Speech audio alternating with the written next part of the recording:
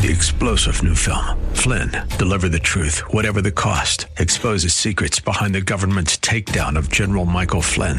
Flynn knew what the intel world had been up to. He ordered the first audit of the use of contractors. This set off alarm bells. He told the truth. He was the most dangerous person for Donald Trump to hire. They had to get rid of Flynn. Flynn, deliver the truth, whatever the cost. Available now. Watch it today. Go to salemnow.com. salemnow.com.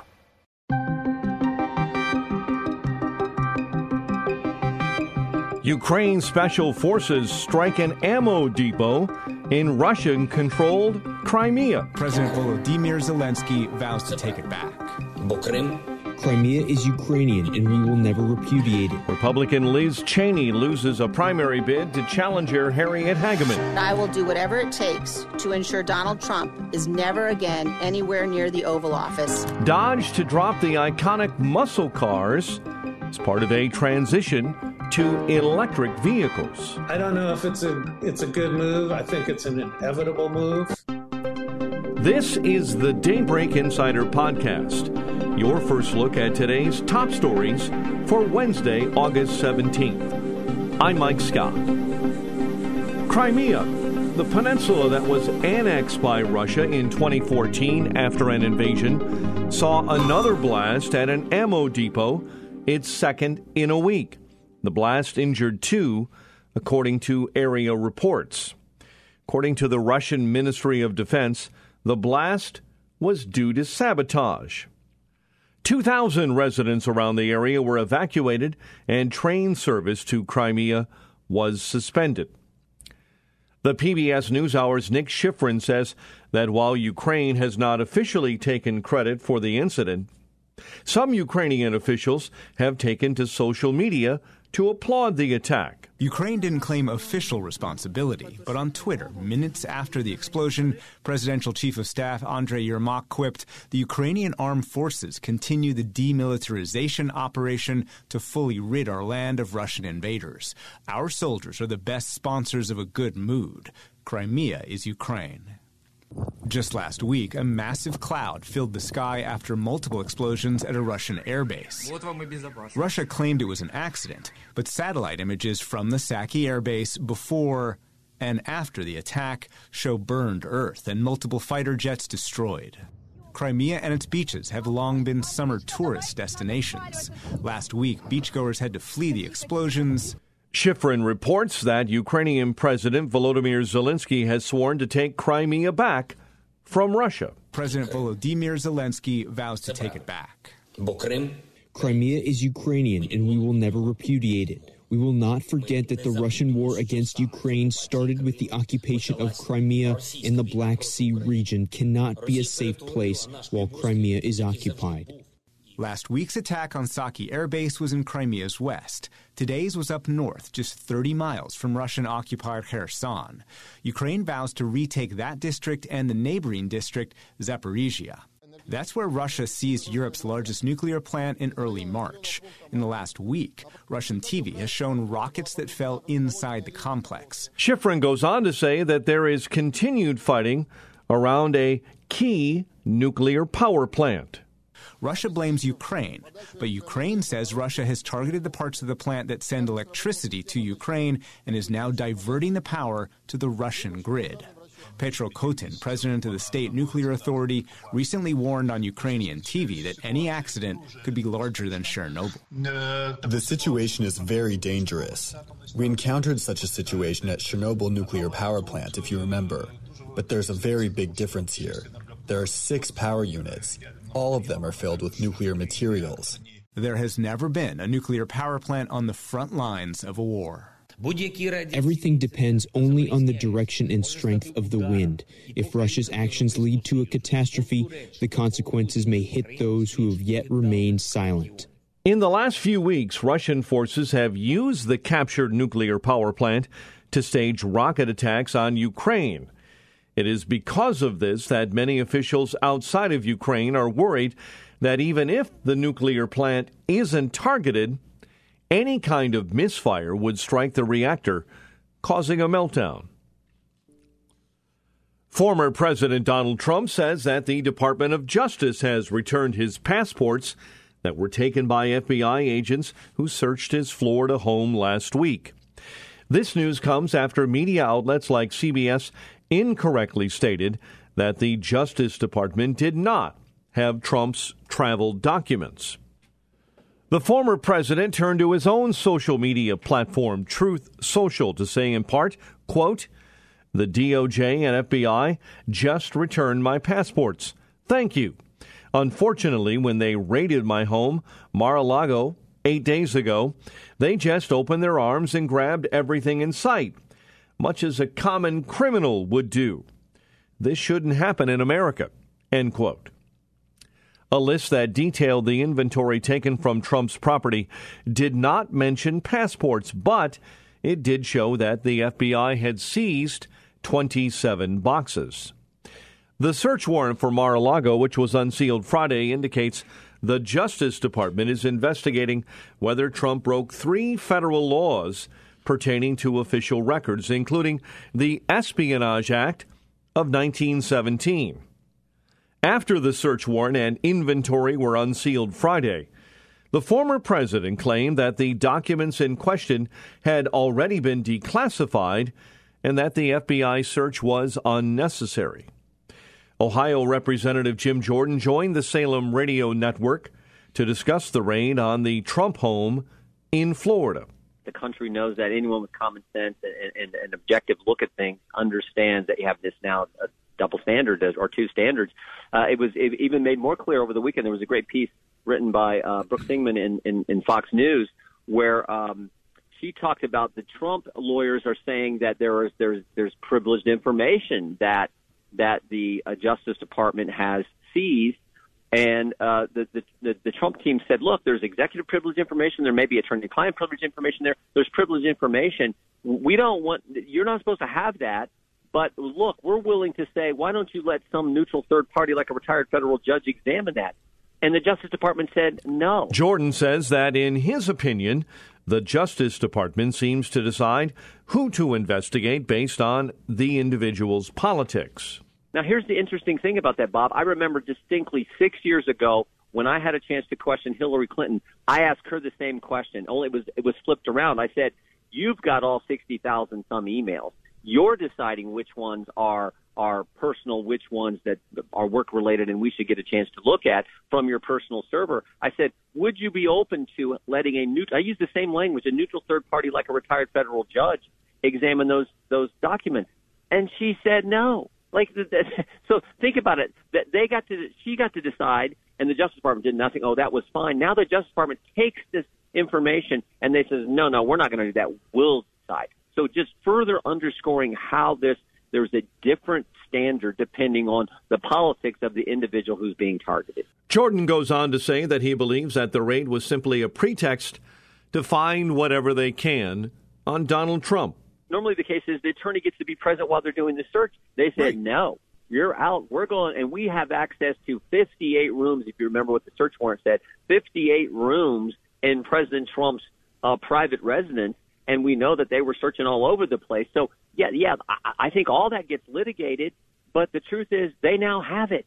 They now have it, which sort of underscores this looks like it may have been just this whole Archives and Records Act may have just been like, that's what we're using as the pretext to get in there to look for whatever we darn well want to be able to find. The Ohio representative says that, in his opinion, the raid was cooked up because the public really isn't interested in the January 6th committee hearings. I think the Democrats understand that committee is not accomplishing what they all thought it was going to. And so, boom, here we go with this raid under the Records Act, literally on the heels of them realizing, oh, she's probably going to lose, and this committee is not getting where we thought it was going to go. Very similar to what happened a couple years ago when Bob Mueller testified and he was so terrible, and they realized, oh, my goodness, this Mueller stuff is not going to fly. The very next day is when the so-called anonymous whistleblower came forward and told us about the call between Vindman and President Trump. I mean, they don't miss a beat. If one thing's not working, they move on to something else to attack this guy. And I think we're seeing that same scenario play out here. On Tuesday, President Joe Biden signed the Inflation Reduction Act into law.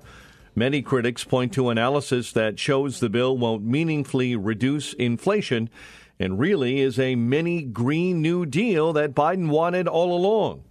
The bill will devote billions toward fighting climate change, reducing prescription drug costs minimally, and cutting the deficit.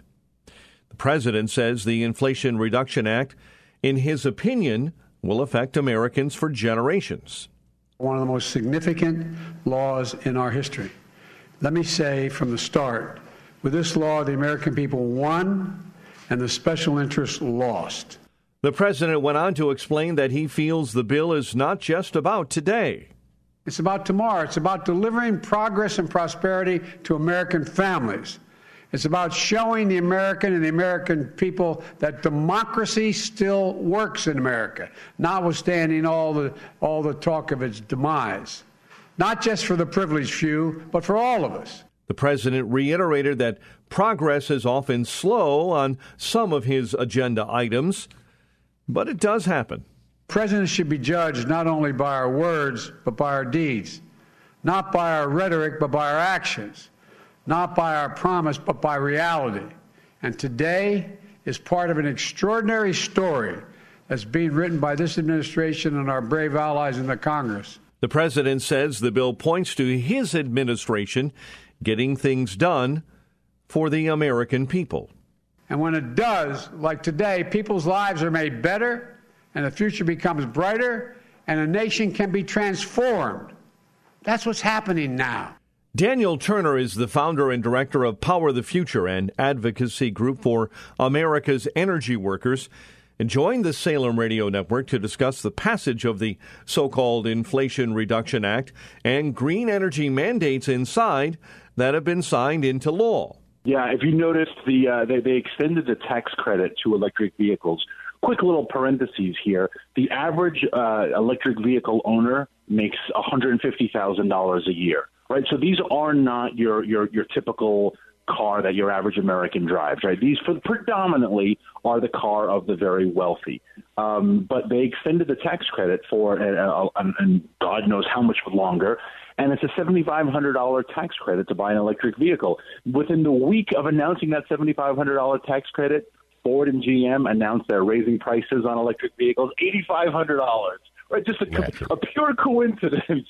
So you want to say, like, is any of this green stuff, is it really about saving the earth, or is it really just about the other green, which is just money? It is people making money on wind and solar. It is people making money on electric vehicles. It's just one giant financial scam. Turner says that what electric vehicles are supposed to save in the environment is outweighed by the negative environmental impact it takes to produce them. The supposed savings to the earth that an electric vehicle does is completely offset from their production. And that's not taken into consideration when they call them, quote unquote, green. They're not taking into consideration how much electricity they need. And this is the group that is opposed to nuclear. They're opposed to natural gas, let alone coal.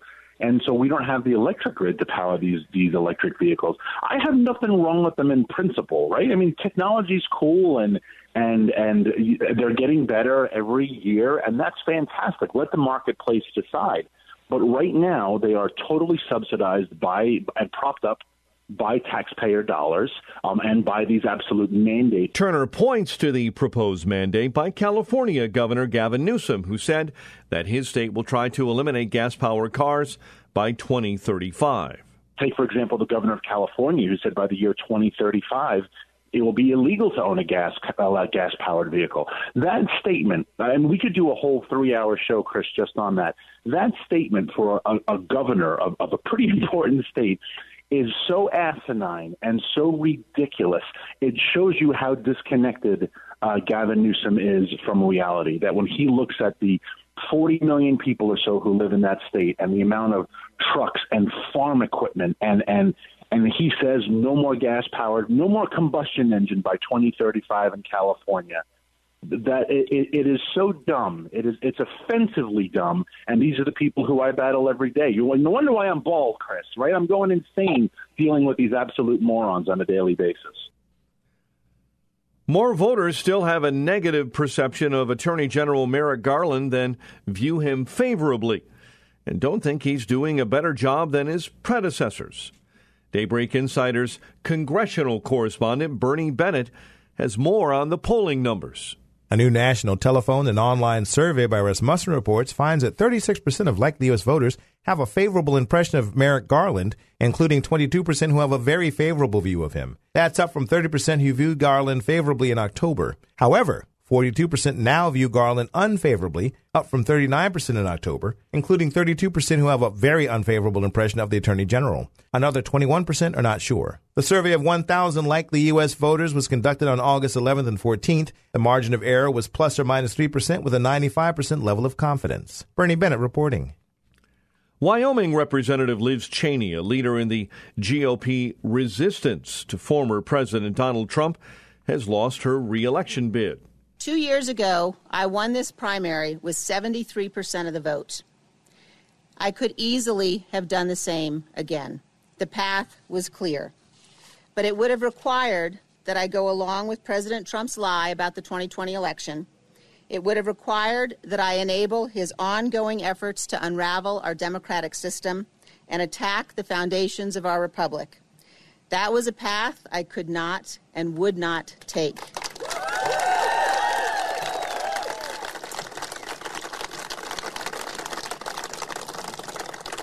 Cheney seemed to take the loss in stride as she vowed she would still work to try and keep Donald Trump from office. I have said since January 6th that I will do whatever it takes to ensure Donald Trump is never again anywhere near the Oval Office, and I mean it.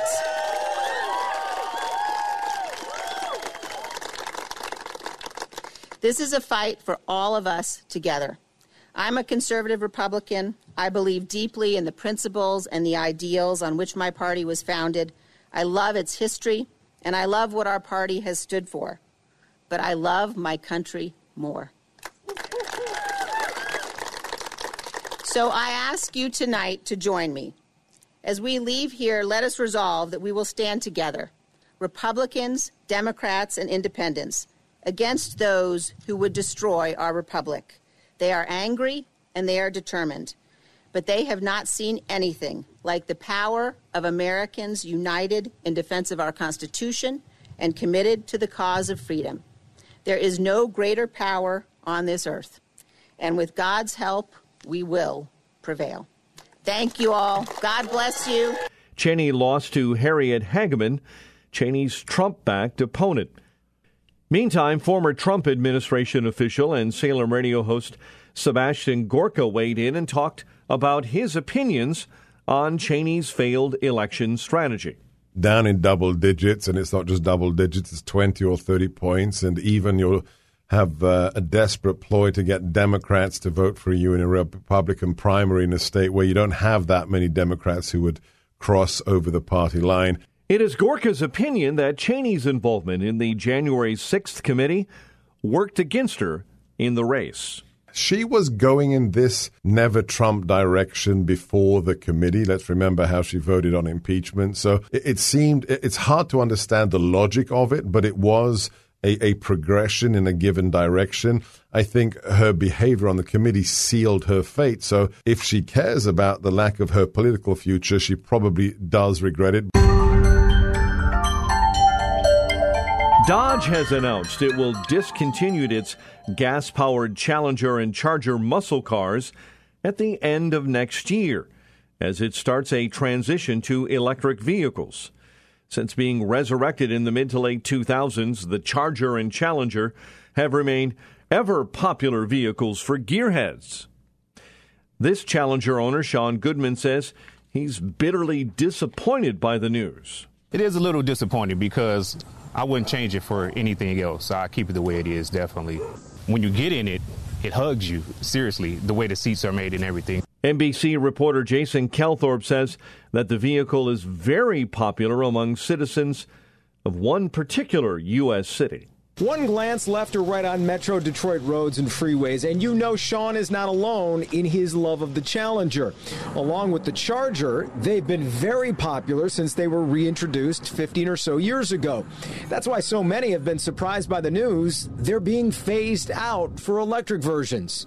Peter DiLorenzo of AutoExtremist.com says it may not be the smartest move, but because of government intervention in the market, in his opinion, it was inevitable that the shift would be toward electric. I don't know if it's a good move. I think it's an inevitable move.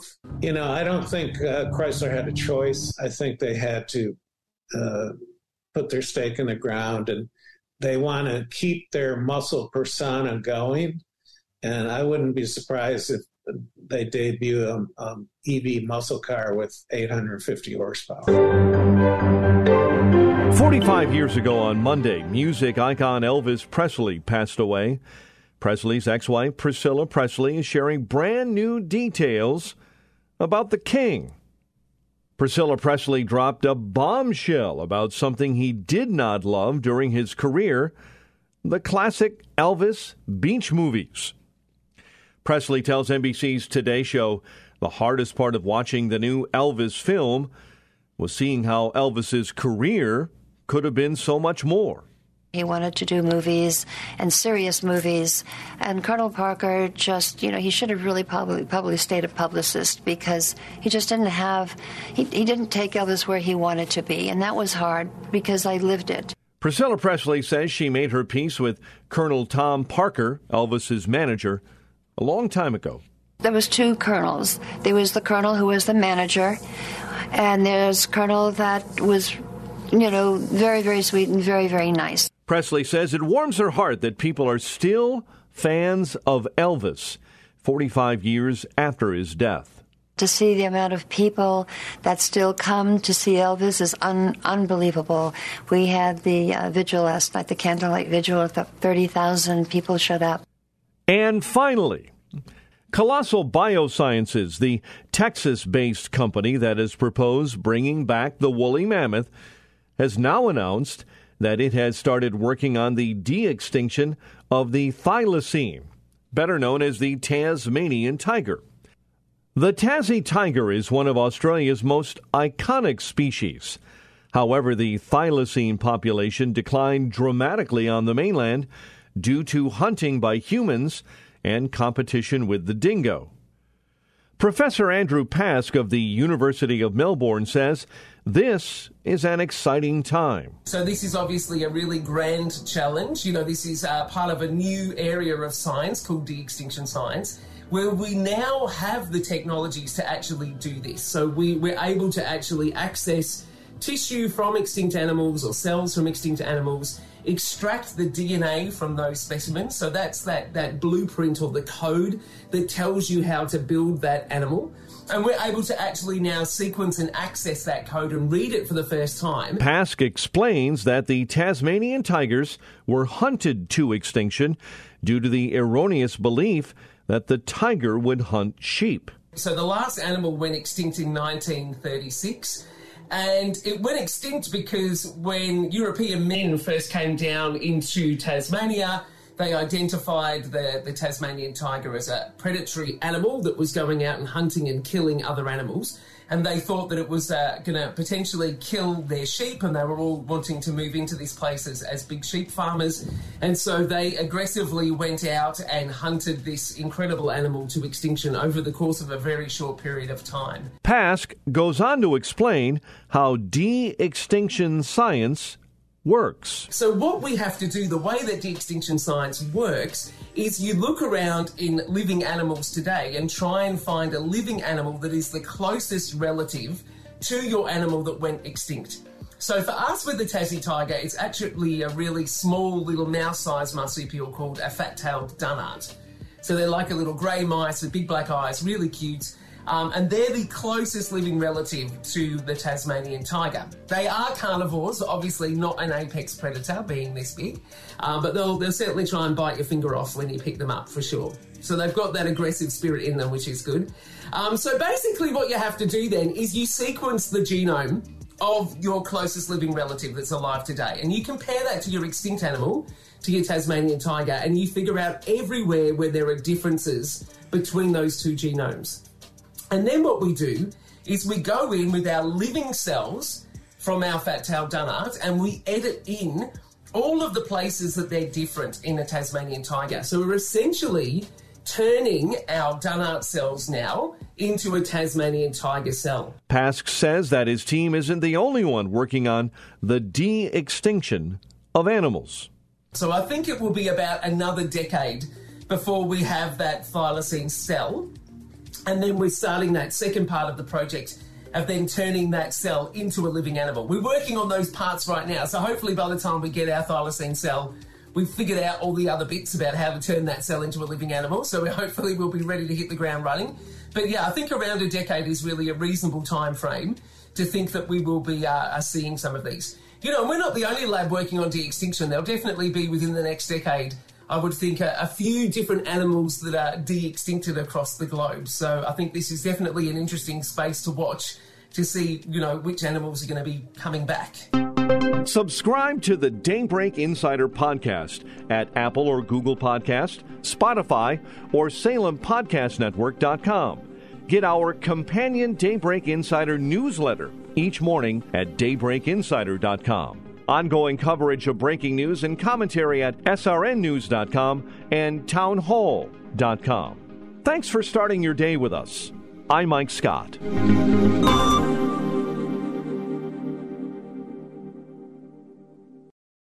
Three-star General Michael J. Flynn, head of the Pentagon Intelligence Agency, knew all the government's dirty secrets. He was one of the most respected generals in the military. Flynn knew what the intel world had been up to. He understood its funding. He ordered the first audit of the use of contractors. This set off alarm bells. The explosive new documentary, Flynn, Deliver the Truth, Whatever the Cost, uncovers the facts behind this scandal. Flynn told the truth. He was the most dangerous person for Donald Trump to hire. I find out the worst enemy that I'm going to face in my life is right here in America. They took my assessment and they wanted me to change it. And I was like, I'm not changing it. They had to get rid of Flynn. With in-depth interviews, archival footage, and never-before-seen personal records of the man behind the headlines. I just felt like I was drowning. Flynn, Deliver the Truth, Whatever the Cost. Available now. Watch it today. Go to salemnow.com. salemnow.com.